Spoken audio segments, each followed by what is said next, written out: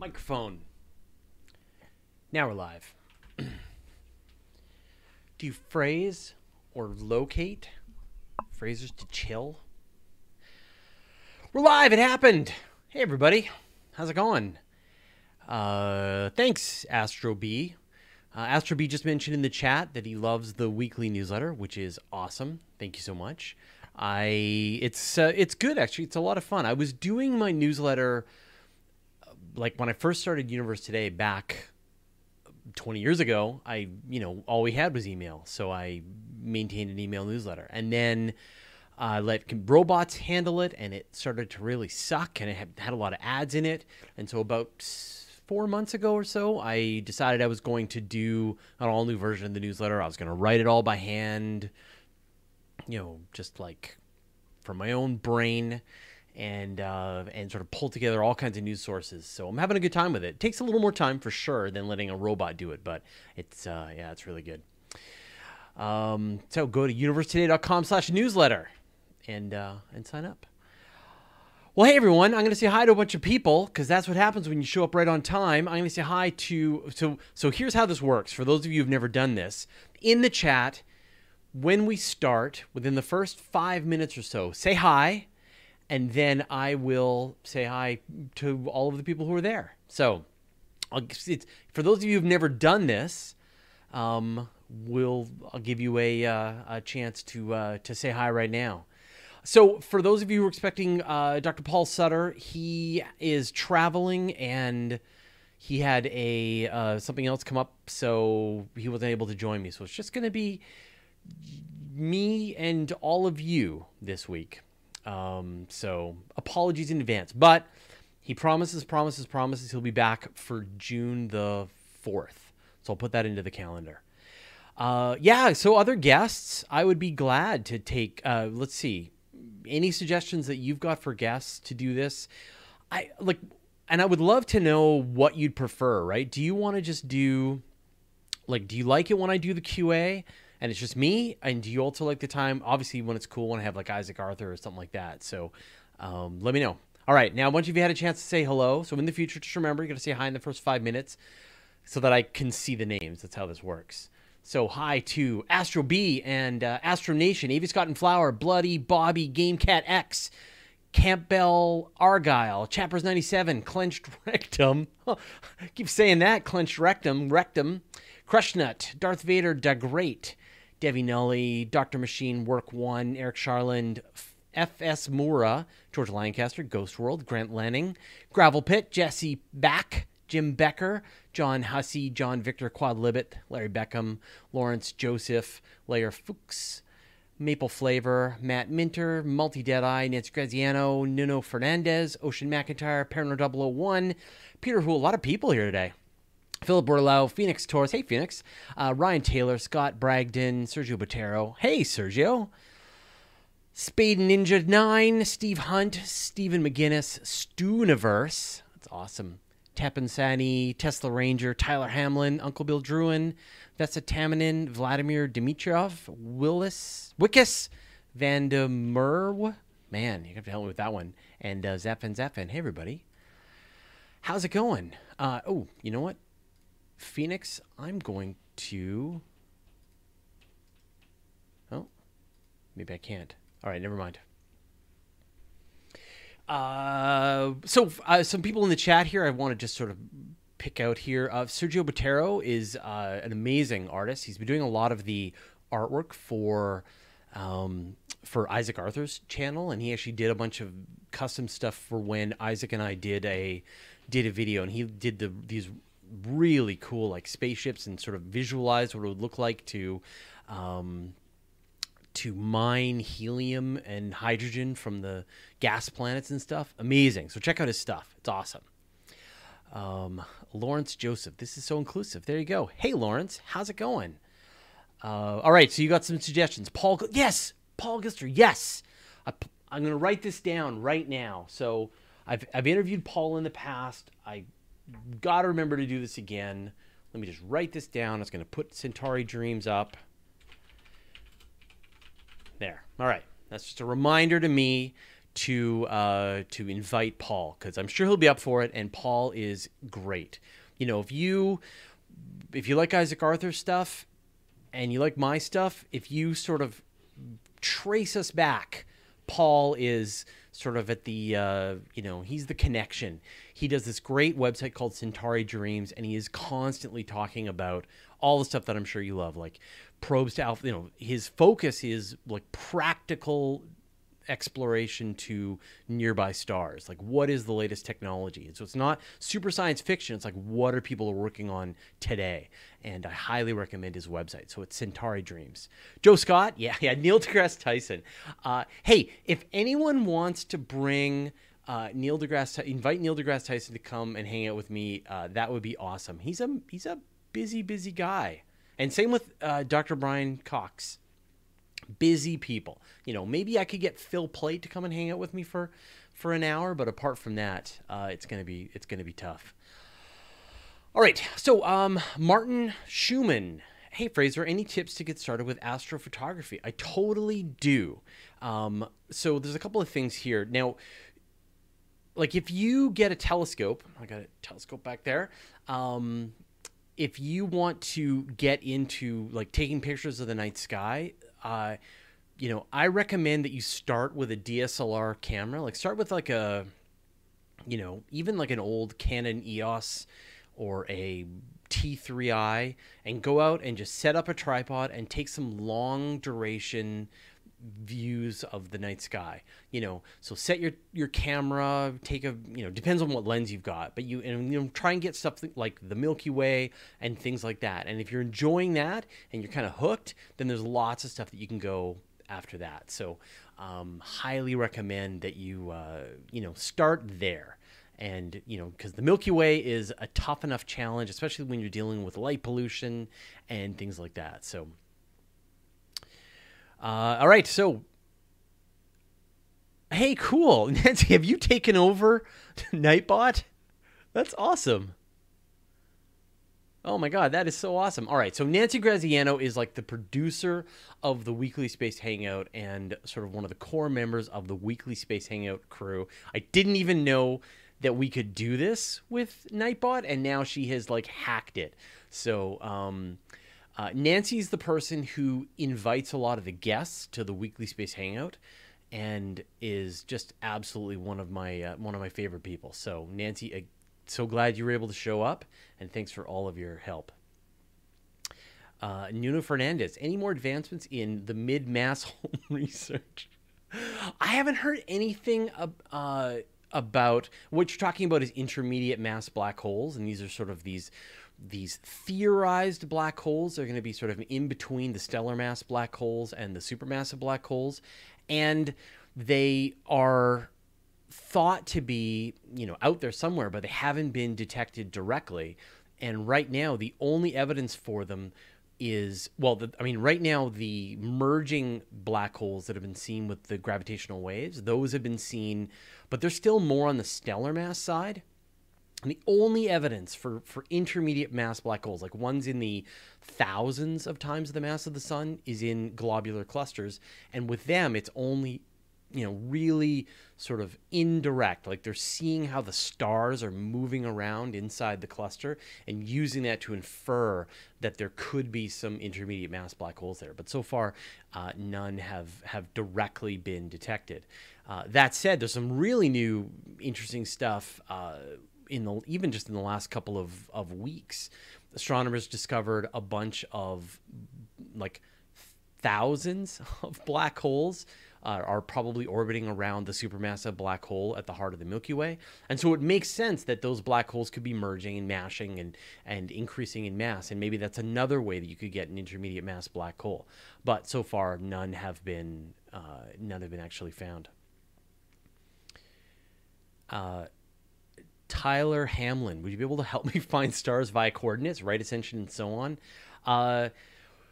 Well, so anytime I want to do that, right? Like when I use a telescope, I want it to have a go-to mount. And so you can just use a little controller. You can type in the object that you want to look for and go from there. There's an open standard that you can use to connect telescopes with all kinds of different software.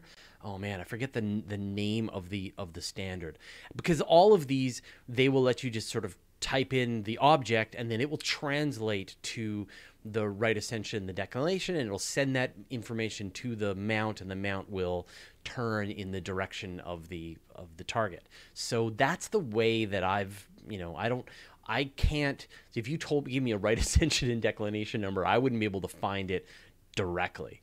So that's what I tend to do. But pretty cool. Stellarium will, you can use the program Stellarium, which is free. I highly recommend it, and you can use that to actually control your telescope if you've got the right setup. Maple Flavor says the go-to is cheating. No way, not at all. It is so not cheating. So a lot of people want to know like what telescope I should get first. And a lot of people are entranced by this idea of the big light buckets, right? The Dobsonian telescopes, the ones with like an 8-inch or a 10-inch telescope. And that's great for a few nights. Like you can go out and you can see, Jupiter and the moon. And if you've got, you can see Saturn, and that's all pretty amazing. But beyond that, some clusters. I find that you want to see stuff in kind of longer duration. That's why you want to push more into the astrophotography side.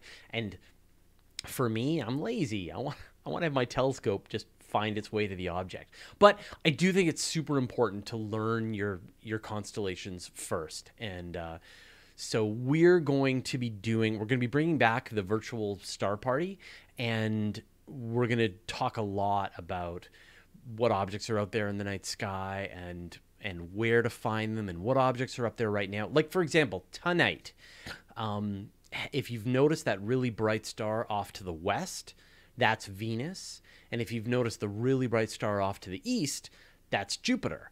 And if you take a pair of binoculars or a small telescope, if you look at Venus, you can see how it looks like a crescent moon. And if you look at Jupiter, you can see the bands across the planet and the 4 bright Jovian moons. And at the same time, Mars rises about midnight, 1 in the morning. Saturn does the same. So it's kind of an amazing time right now. With the next couple of months, it's going to be the perfect time to be watching the night sky and looking at the planets, especially Mars. Like Mars is going to be doing its closest approach since, remember that crazy time back in like 2003 where everyone said that Mars was going to be as close as the full moon? Of course it wasn't, but that's what they were saying. So Mars is going to be essentially that bright. It's going to be one of the brightest objects in the sky. You can't miss it. It's going to be bright red in the evening sky in July. So check that out. There was a question here. Okay, so John Michael Gaudier brings up, any thoughts on the new interstellar asteroid from today? So for anyone who didn't see this, and we're still reporting on this, is that a new interstellar asteroid was discovered orbiting essentially the same orbit as Jupiter, but it's in a retrograde orbit, which means that it's going backwards from the rest of the planets in the solar system, which is super weird and would require some kind of extreme capture to be able to do that. And so they're in the process of determining that it came from another star. And so the thing with Oumuamua, the interstellar asteroid that we saw a couple of months ago, was that it was on this really crazy trajectory. It's possible to sort of spool up a mission, launch it on a Falcon Heavy, catch up with Oumuamua, and send a probe to the surface, but really, really hard. And it would take, at this point, probably about a decade to actually get there, even if you launched in the next couple of weeks.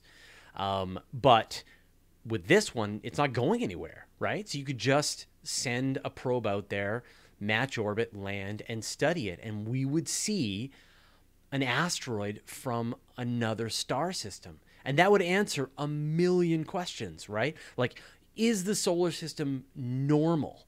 What kinds of elements do we find, what we find here in the solar system would be different from what we find in this other star system.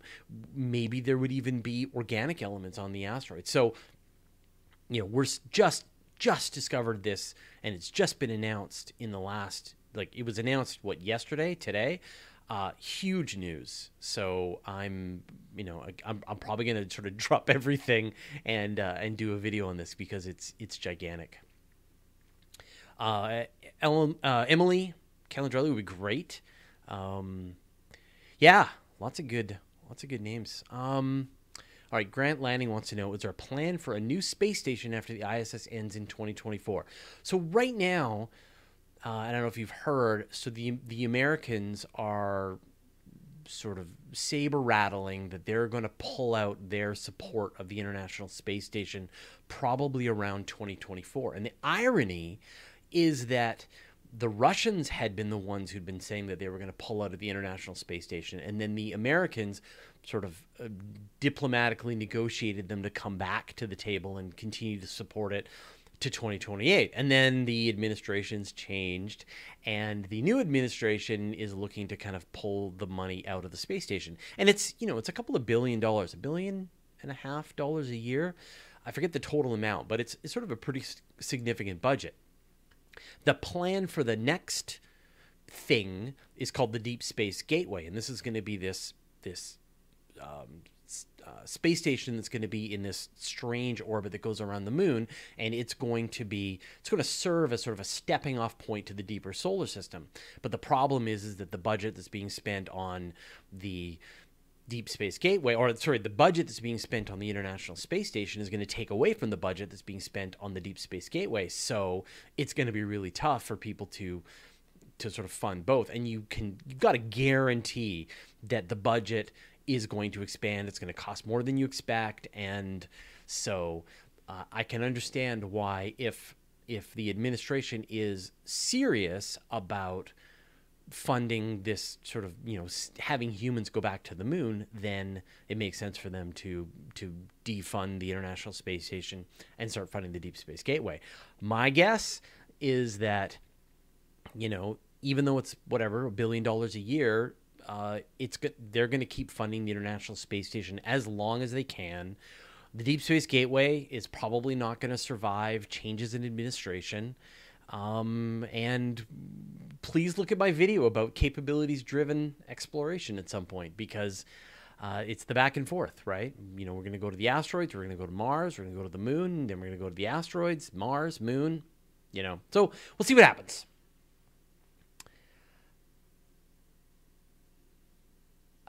Aaron Theo says, should we draw or write what we can see when observing the sky? So what you're talking about is doing astronomical illustrations, and there's a ton of value to doing that. To what you can see with your eye, the kinds of features and fainter things you can see. It's a really valuable process to do that, and great practice to sketch things that you see. I used to do that as a kid, such an astronomy nerd.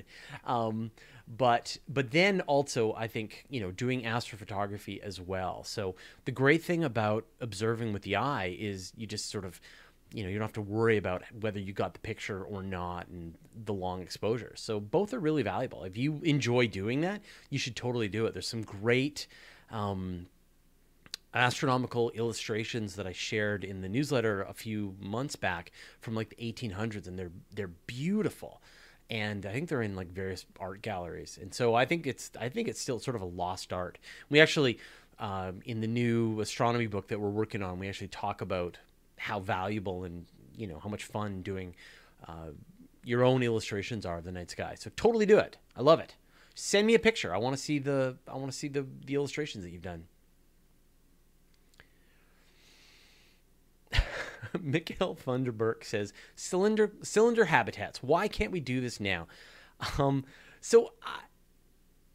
right. So if you hang out with me, I'm going to be Dr. Buzz Killington, right? Like, you're going to get the sense of this. You got Isaac Arthur, John Michael Gaudier. They're going to sort of send your imagination into the future, and I am going to ruin science fiction Christmas. And that's just sort of the place I've found myself at. And so I did this episode about artificial gravity and this idea of, why don't we go and build some kind of orbital facility that we can create artificial gravity. And the problem is that it would take hundreds of launches, thousands of launches of the BFR just to build the thing. right? And so the question is, like, why do we want a rotating habitat? Is it so we don't, our bones don't soften, and we get pressure issues and issues with our vision? Like, there's definitely health problems with living in space. But it also seems that human beings can handle being in fairly, you can be in a fairly small centrifuge that's just a couple of meters across, the kind of thing that can fit in a Dragon capsule. Like, it could be built and launched today. Well, not today, in a couple of years. And it could be installed to the International Space Station or to the Deep Space Gateway or just on its own standalone space station. And that astronauts could mitigate a lot of the problems of artificial gravity. Now, obviously, we want to go to that next step and have gigantic O'Neill cylinders hovering at L4 and L5. But, let's just take that tiny little step first. Like, right now, the state of the art is the International Space Station floating around in the, in space, around and around and around. And so, my focus is always, let's just take one more step. Just one little extra step is all I'm saying. So A.V. Scott and Flower is saying humans atrophy without 1G gravity. Well, so here's the thing, right? Like, what it appears now is that there are, I forget the number, there's like 11 bad things that happen to the human body. Your muscles atrophy, your bones soften, I forget all of them. And there are some that with exercise, you can essentially minimize or even reduce them entirely. Now, you're exercising all day long, right? Astronauts have to exercise for a tremendous amount of their day. But then there's a couple of things that no amount of exercise is going to do. You get this fluid redistribution. You have problems with your balance, although it doesn't really matter while you're in space. And there's problems with your eyeballs, where the sort of fluid pressure changes in your eyes, and it can cause problems with your vision. So those, you do need some kind of gravity, but it could very well be that you only need like an hour in a centrifuge to overcome that. So this is the next big question that I think NASA needs to solve, or somebody, is with some kind of small centrifuge, can you avoid some of those down long-term sides of gravity, of lack of gravity? And so that's where I think, we need to have these tiny steps forward. But again, this is just my opinion. So, and then John Michael Gaudier will, talk about the L4, L5 O'Neill cylinders. Sean Champagne is wondering how timekeeping works on Mars. How would the future colonists handle time between their home planet and Earth? Ever heard of the Darien calendar? I haven't heard of the Darien calendar, but, on Mars, a day is like 24 hours, 24 and a half hours. So it's a little longer than it is on Earth, which is kind of amazing, right? When you think about the time, that Earth and Mars happen to have orbits or rotation rates that are that close to each other.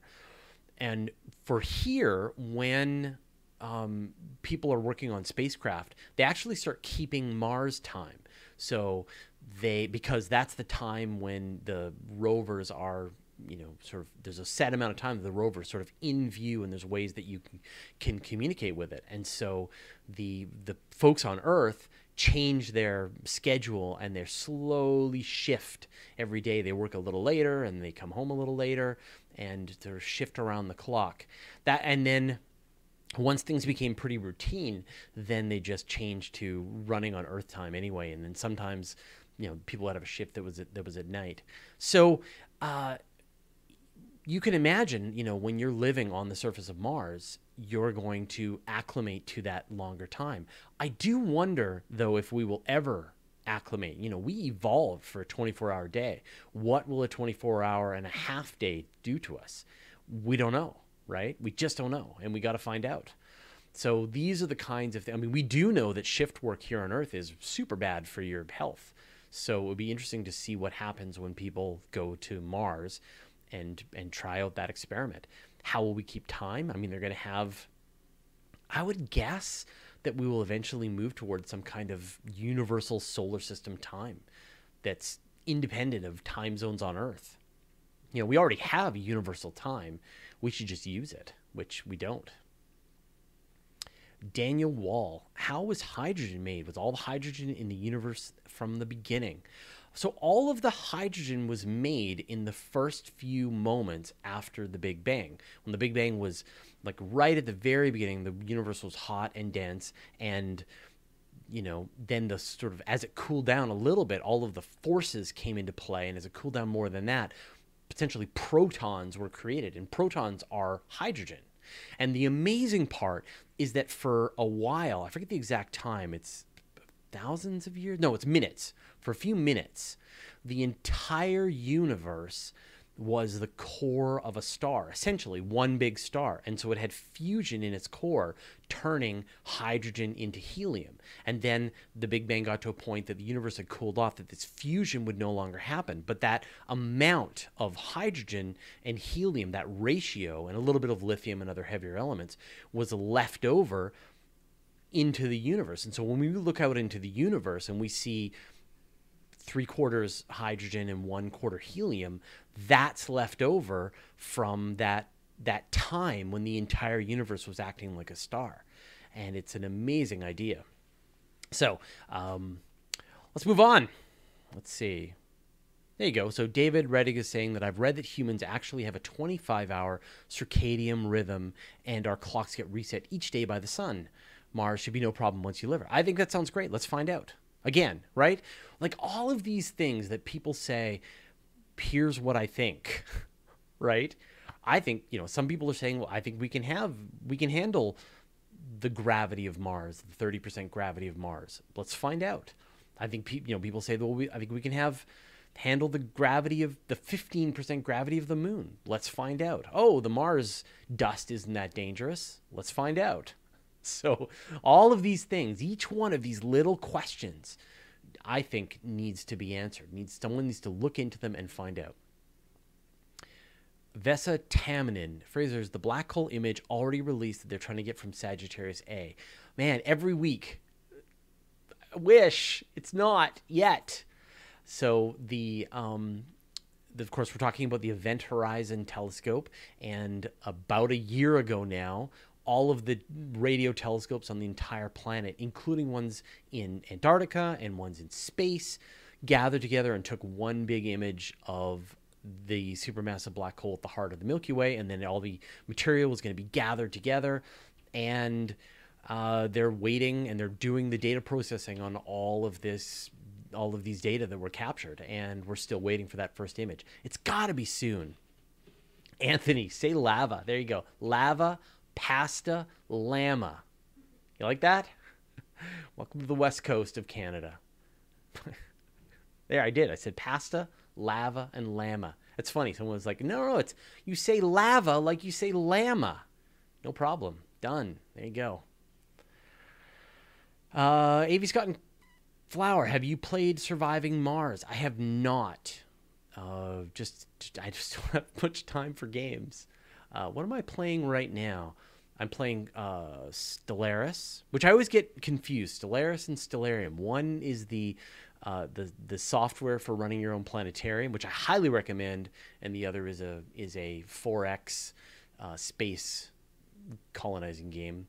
I just got a new game. What is it called? Let's see if it pops up. It's called Star Traders Frontiers, and I started playing that, and it's super fun. I'm just getting into it. I've got Slay the Spire, which I've played a ton of, and I really like it. And I can't wait for them to sort of come up with more to that game. And what's the other big game? Oh, and I just got BattleTech, which I've been playing. So, you want me to say God of War? There you go. Am I mispronouncing that with my outrageous Canadian accent? No? All right. Now they're just getting me to say things. Is that what's happening? Krishnaut, Dark Matter. When do you think we're going to have the first detection? If you want to speculate, what do you think it will be like? A new particle, new physics, something in a new configuration? All right, so we are beyond my pay grade, right? Remember, I'm a science journalist, not a physicist. But what do you think dark matter is the question I like to ask every single physicist who crosses my path, especially the ones who are into dark matter. And the consensus at this point is that it's probably some kind of particle, and that particle doesn't interact with itself or with regular matter, and it doesn't seem to have some kind of cross-section, and that's when we don't know what it is, and it has gravity. So that's what it is. That's what they think it is. And there's enough evidence to say that that's what it is. But to know what it is more than that, we don't know. And I think, sometimes we just say, it's okay to just say, I don't know, right? Let's find out. We don't know what this thing is. Let's just find out. And that is, and I feel like, when people are like, oh, I don't like dark matter. I don't know why physicists invented this thing to explain the universe or whatever, but they didn't, right? Galaxies are rotating strangely. There's all of this other evidence that there's mass out there that they don't know what it is, and they're trying to figure it out, right? And that's as far as we've gotten. Okay, Anonymous Freak says, we'll know if you're real Canadian if you say sorry, and we'll know which side of Canada based on how you say it. There you go. How'd you like that? Sorry. Wait, how do I say it? Sorry? Okay. Yeah, my wife is American, so she thinks it's hilarious the way I talk. Tomorrow. Atlantic Coast says sorry more than Pacific Coast. And Steve McGinnis is saying that Canadians pronounce the same as English. Z is Z, not Z. That is true, which is pretty weird as we say things. What was a weird one? I mean, obviously when we say, anyway, it sort of throws my wife off again whenever I say Z sometimes.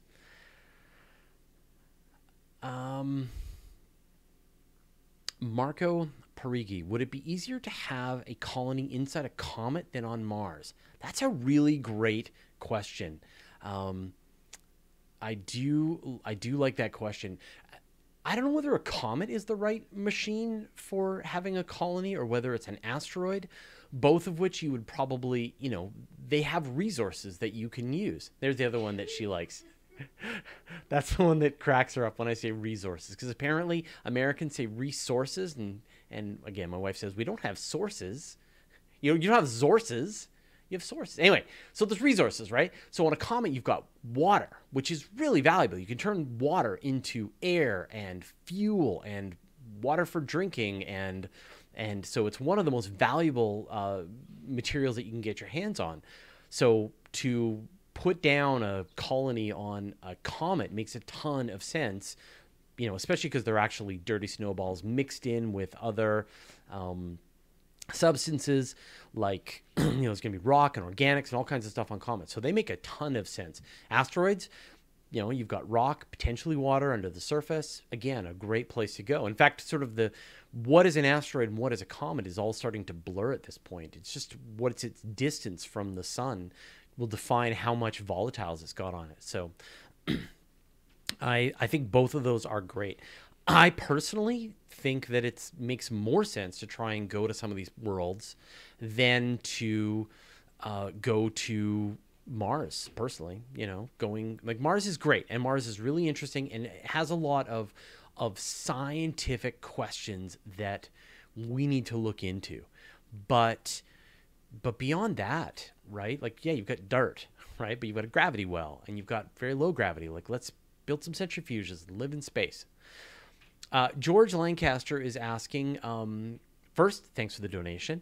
Special relativity, faster than light signals, causality, special relativity. Can you look into or explain it? So I've got an interview with Dr. Ethan Siegel coming up, who is the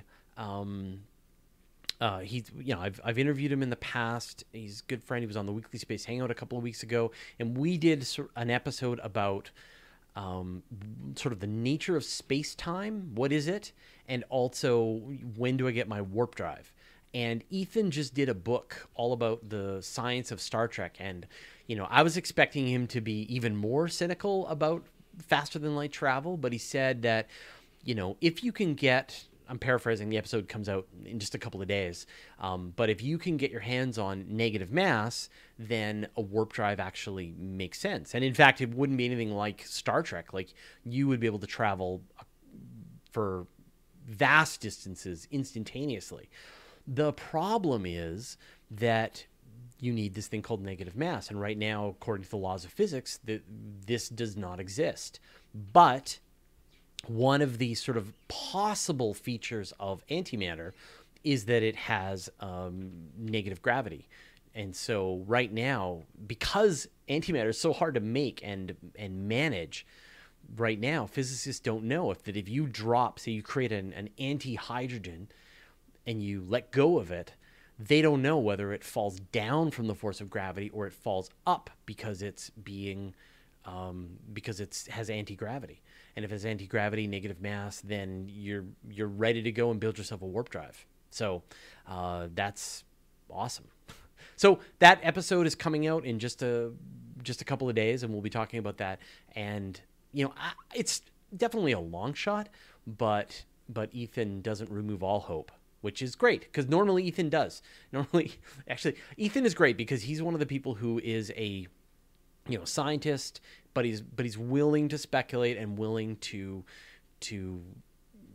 help you have a little hope for sci-fi Christmas, especially Star Trek technology. The Roblox Gamer. Hey, I have a question. What if the sun blinked out for a year? Do you mean like the sun turned into a black hole, or the sun just disappeared? If the sun disappeared, then all of the planets in the solar system would just keep going on in a straight line from wherever they were after 8 minutes, after the gravity moved out from the sun. But if the sun just turned into a black hole, then all of the planets would just continue orbiting around the sun where it is, the black hole version of the sun. So you have to specify, but I hope that answered both of them. Alex, when is James Webb scheduled to launch? Man, I don't know anymore. I can't even think about it.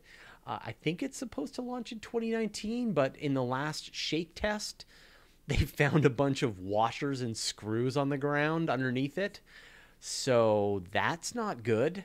And so, someone described it's like when you put together IKEA furniture and you have all these leftover parts and you're not really sure whether those were important for the IKEA furniture. So is that going to push it past? It's definitely going to increase the price. Is that going to push it past 2020, 2021?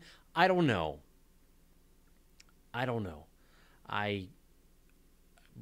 This is sort of, we're into the sunk cost fallacy territory. We can never turn back. The James Webb has got to launch. And I actually looked at a paper today that was really interesting, and it's talking about the scientific capabilities of the James Webb Space Telescope. And I think I'd like to report on that or do an episode on. I get too many ideas I want to do episodes on. But sort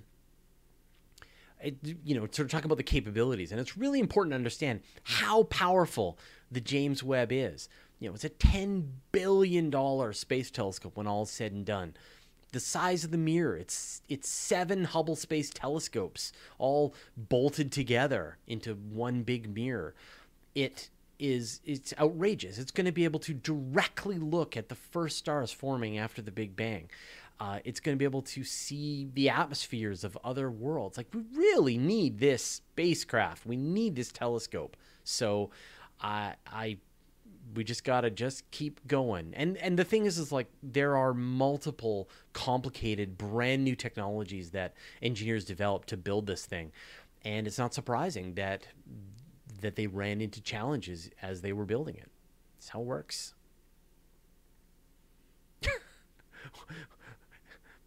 Hiptacular raptor. What is the difference between IKEA and a globular cluster? Or a globular cluster?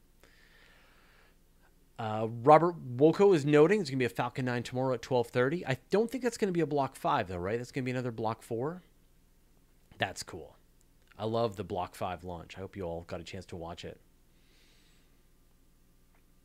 Stooniverse, just out of interest, would the James Webb Space Telescope be able to directly view Proxima B, like the planet around Proxima B?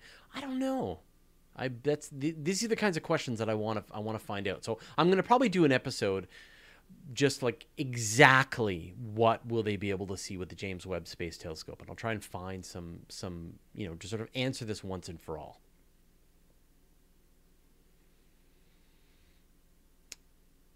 Chip Cinco, why don't we have any more deep space web images from Hubble to engance and look at? the Hubble Space Telescope is still up and taking pictures all the time, and there are tons of great images. There was a beautiful photograph that came from the Hubble Space Telescope just yesterday, of this great galaxy seen edge on. So there's new pictures coming out of it all the time. The Hubble is in constant use, and you can actually go and download and look at all of the places the Hubble Space Telescope is looking at all the time. You can download tons of the data yourself, and you can even process it and make your own images from it. Nuno Fernandez, how can we save the Expanse? Oh, I don't know. Go to savetheexpanse.org. There's a change.org thing you can sign. It feels to me like the Expanse is going to get saved. Like, it sounds like the deal that the production company had signed with Sci-Fi. Sci-Fi wasn't happy with it, and because it just didn't give them enough of the downstream revenue and rights. And so the people who created it smartly hung on to the rights, which I think is great. And it looks like, who was it? Netflix passed. And so then you're left with a couple of other options, Hulu and Amazon, obviously. I think Amazon has the is showing older seasons of The Expanse, so it makes sense that they would be the ones that would pick it up. If someone's got to pick it up, right? Come on, it's got to happen. John Michael Gaudier, Fraser, do you think it would be possible to service the Hubble Space Telescope more now that SpaceX is dropping launch costs so much? Man, that's a great question. So the problem with servicing the Hubble Space Telescope is that it takes human beings to do it. It is, when the Hubble Space Telescope was always designed to be serviced by the crew of the space shuttle. It fit perfectly into the space shuttle. Oh, Ghost World is saying the Expanse is saved. That's awesome. So it was designed to fit inside the back of the space shuttle. And in fact, originally they said that they would sort of bring Hubble back down to Earth, fix it, upgrade it, and then they would fly it again on the space shuttle. Now that the space shuttle isn't flying anymore, and really there's no vehicle that can take you up to space where astronauts can work on anything. There's just taking astronauts up to the International Space Station, and that's it. So if the Dragon, and so we're at the point now where maybe we're going to see Dragon capsules fly within the next couple of years. They're going to go to the International Space Station. Maybe SpaceX could make a version of the Dragon where astronauts could do some kind of EVA, and that might be a really good experiment for what's going to happen in the future. But you could also imagine, right, they fly the BFR by 2024 and they just gobble up the Hubble Space Telescope, bring it back to Earth, fix it, send it back up. So, once the BFR flies, what is possible is utterly different. I mean, I did the math. The cost per kilogram on the BFR starts to rival what you could get with launch loops and space elevators. It's ridiculously inexpensive to fly things on the BFR if the reality comes to fruition. So we'll see what happens. Do you promise that the Expanse has been officially saved? Oh, deal's going well. All right. Crushnaut says, Elon gives you a free Falcon Heavy launch. You choose the mission. Don't worry about costs. Elon's got you. Where do you go and what do you send? Oh, that's such a great question.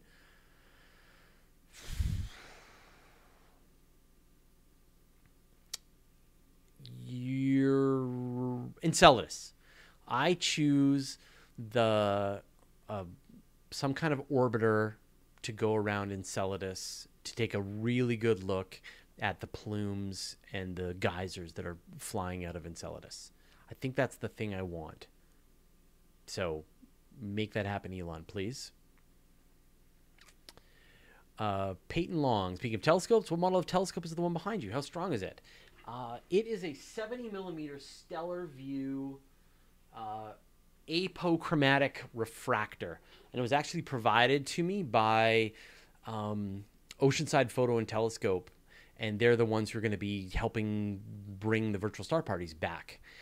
70 millimeter, it's nice. It's a really nice telescope. I've got a very big eyepiece on it, so it's a really wide field of view. So like you can't look at things like even Jupiter. You can just barely see the moons on Jupiter, even though the telescope is very powerful. But it gives you this really beautiful wide field of view for seeing star clusters and the Milky Way and things like that. So yeah, Grant Landing says that's a perfect interview question for all guests. It's true. I used to say sort of same kind of thing, right? Blank check. What would you like? What could we do? And people would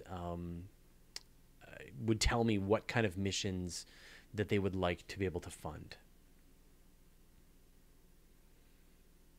Oh, Cody's Lab. Hey, Cody. Yeah, good choice. I think in Europa, but Enceladus is probably just as awesome. Yeah, Europa's great, but the radiation environment around Europa is so nasty that I think I would rather have something out at Enceladus. And you can study Saturn some more, right? I mean, the sadness of this is that right now there is no spacecraft at Saturn. We're all so used to Cassini being at Saturn for the last, since 2003, and right now there is no spacecraft at Saturn, which is just a tragedy.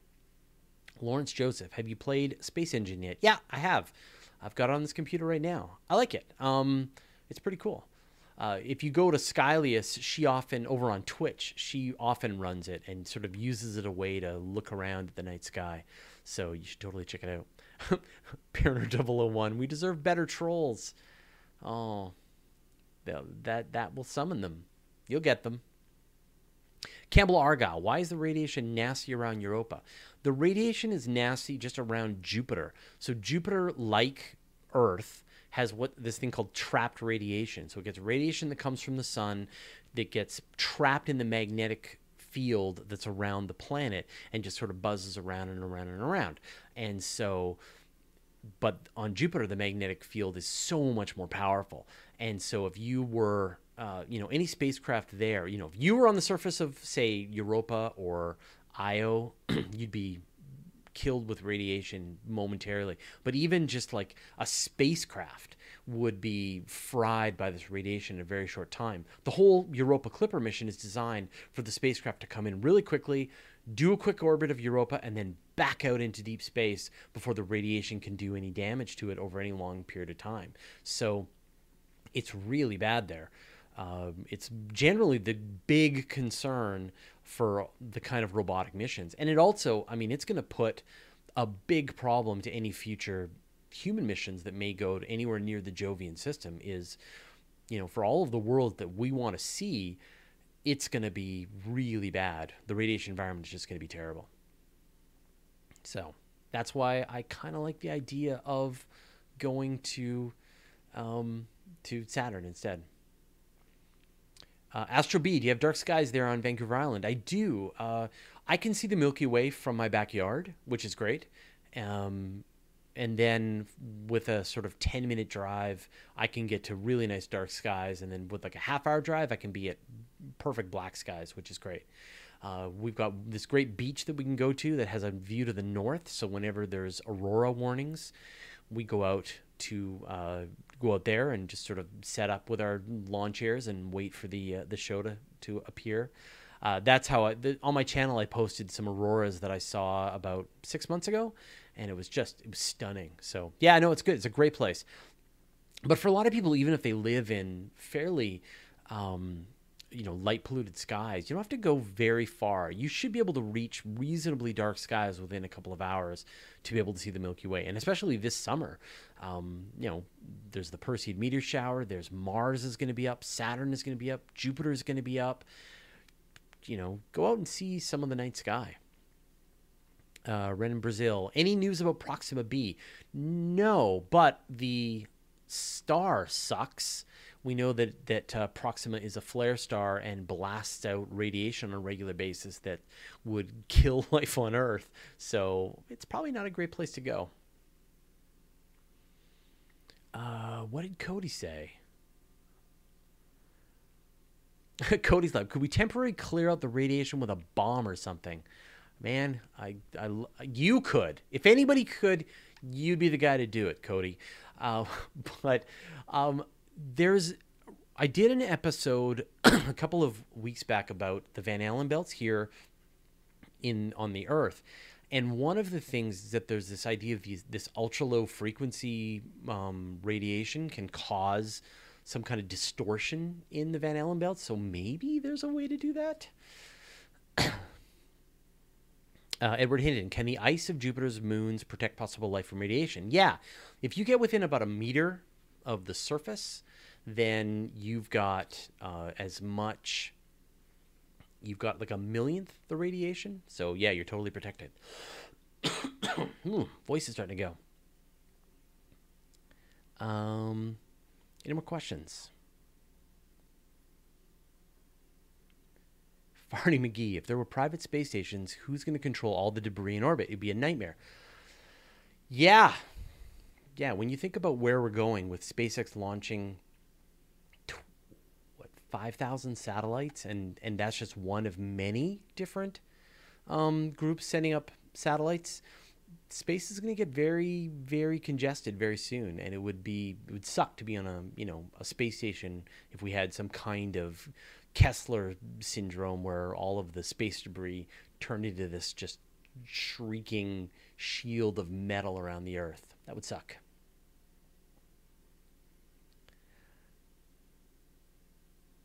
Todd Larson. Fraser, is it possible to send many modern cameras on small satellites to go orbit every planet and moon and stay in orbit so we can look at whatever planet, moon, whatever we want? Yes. NASA, for the first time, just sent 2 CubeSats to Mars with the InSight spacecraft. So we're getting to the point now where there are going to be CubeSats going to other worlds. And so you could theoretically fire off CubeSats to every single asteroid, planet, moon, whatever you want. The problem is those CubeSats aren't big enough and don't have enough power to send any communications.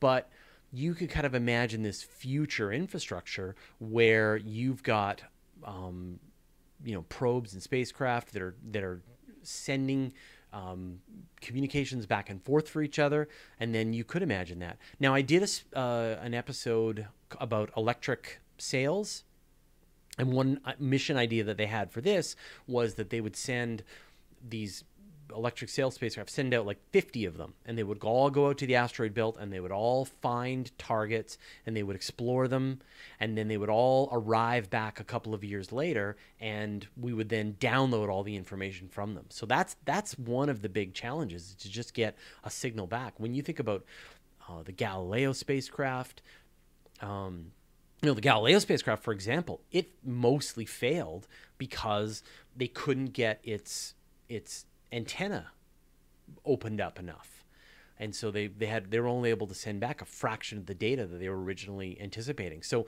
it's that distance and communication is one of the greatest challenges. But I can imagine as we get more and more spacecraft out there and they start communicating for each other, if we build this infrastructure, suddenly we're going to be able to send smaller spacecraft with smaller instrument packages. I would seriously consider that as a sort of a way to move forward in the future. Terry Weaver, don't ask him about UFOs. His government handles will hurt him for talking. I can't wait to find any evidence of alien activity.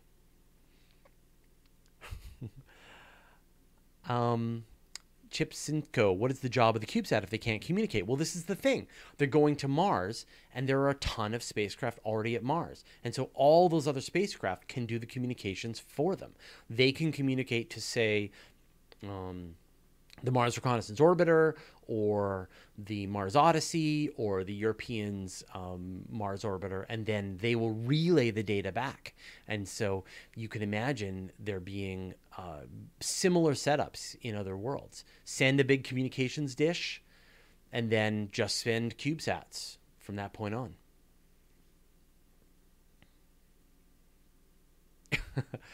Oh, hey, I should get Scott Manley to show up. Slow O said, wow, Cody and JMG are here. I guess we're just missing Scott Manley. All right, I will talk to Scott Manley as well. I got to remember all of these names that people throw at me while I'm doing these live streams. 5 more minutes. Oh.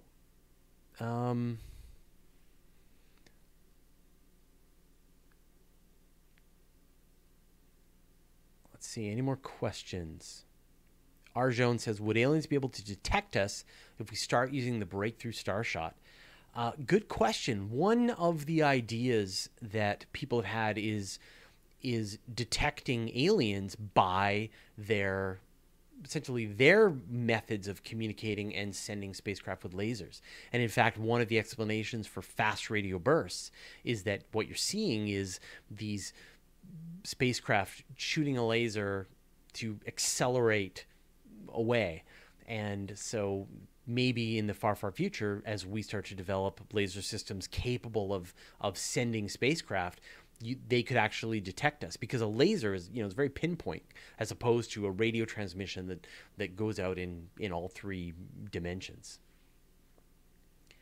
Emily Lochtawala, Scott Manley, who I've had, and Emily Lochtawala, who has been on the Weekly Space Hangout. She hasn't been doing this with me yet, but I don't know of Claudio Macone. That sounds great. All right. Email me after your guest suggestions. That sounds great. Yeah, Emily just wrote, I've got it right here, The Design and Engineering of Curiosity, How the Mars Rover Performs Its Job. Larry Beckham, any news on the microbes growing on the outside of the ISS? No news of that. So, you should, the last we heard of this, I think it was the Russians had said that they had found some microbes growing on the outside of the ISS, and right away jumped to the conclusion that, maybe it had come from space. But I haven't heard any sort of legitimate confirmations about that. So, Marco, you should talk to Nancy Graziano, who is right here. ASL Pulls. Hey, Fraser, could we survive in some kind of ship traveling at light speed? Is the human body ready for this? Well, so you could travel not at light speed, but you could travel at a, 99% of the speed of light, and you would be fine. In fact, you wouldn't even notice anything. But the problem is that the rest of the universe is not traveling at that speed, and so you would be crashing through debris and gas particles and dust and things like that, and they would be like nuclear bombs going off on your spacecraft, because the velocity is the difference of velocity is so high. So that's the problem. But in fact, if you were traveling this, it's like when you travel in a car, right? You don't feel once you're traveling at 120 kilometers per hour down the highway, you don't feel the speed unless you slow down or you stop or you change direction. Arctic Warfare. What if the aliens are using neutrino-based communication system instead of laser and radio? That's a great suggestion. It's entirely possible that the aliens will have figured out some other way of communicating than using radio waves or lasers or something like that. So the thought is that they would be communicating in radio waves for us, really, to do us a favor, because and that's a thing that we would probably do, right? We get to a certain level of technology, and we know that civilizations starting out as their new technology, they're going to use radio waves or light waves, and so that's a way that they're going to want to communicate. And then later on, and so even though we may have advanced beyond it, they're going to still stay backwards compatible to these other technologies. Larry Beckham is saying that Russia tried a sample return from Phobos. Sadly, it failed. Yeah, as I mentioned in the past, the Russians have not had a lot of success in going anywhere near Mars, but their Phobos mission, their Phobos grunt, was going to go to Phobos, grab a sample, and bring it back, and the spacecraft failed to even get out of the orbit of Earth. All right, I think we've reached the end of the hour. Man, it goes by so fast. Thanks, everyone, for asking all of the questions. It's super fun. I will be back next week. Probably have another special guest, but definitely send me emails of guests that you think, because I'm not thinking of it right now. But just send me an email, my name @gmail.com, which would be great. And then I will try to queue up a bunch of them. Like Paul Gilster at Centauri Dreams. It's on my screen right now. All right. Thanks, everybody. Next episode coming up is my interview with Ethan Siegel about what is space-time and when can I have a warp drive. So we will see you later on this week. And then a Weekly Space Hangout. We have an astronaut as our guest this week on the Weekly Space Hangout, I think. Anyway, I let Nancy think of the schedule. All right. Thanks, everybody. And we'll see you all next time.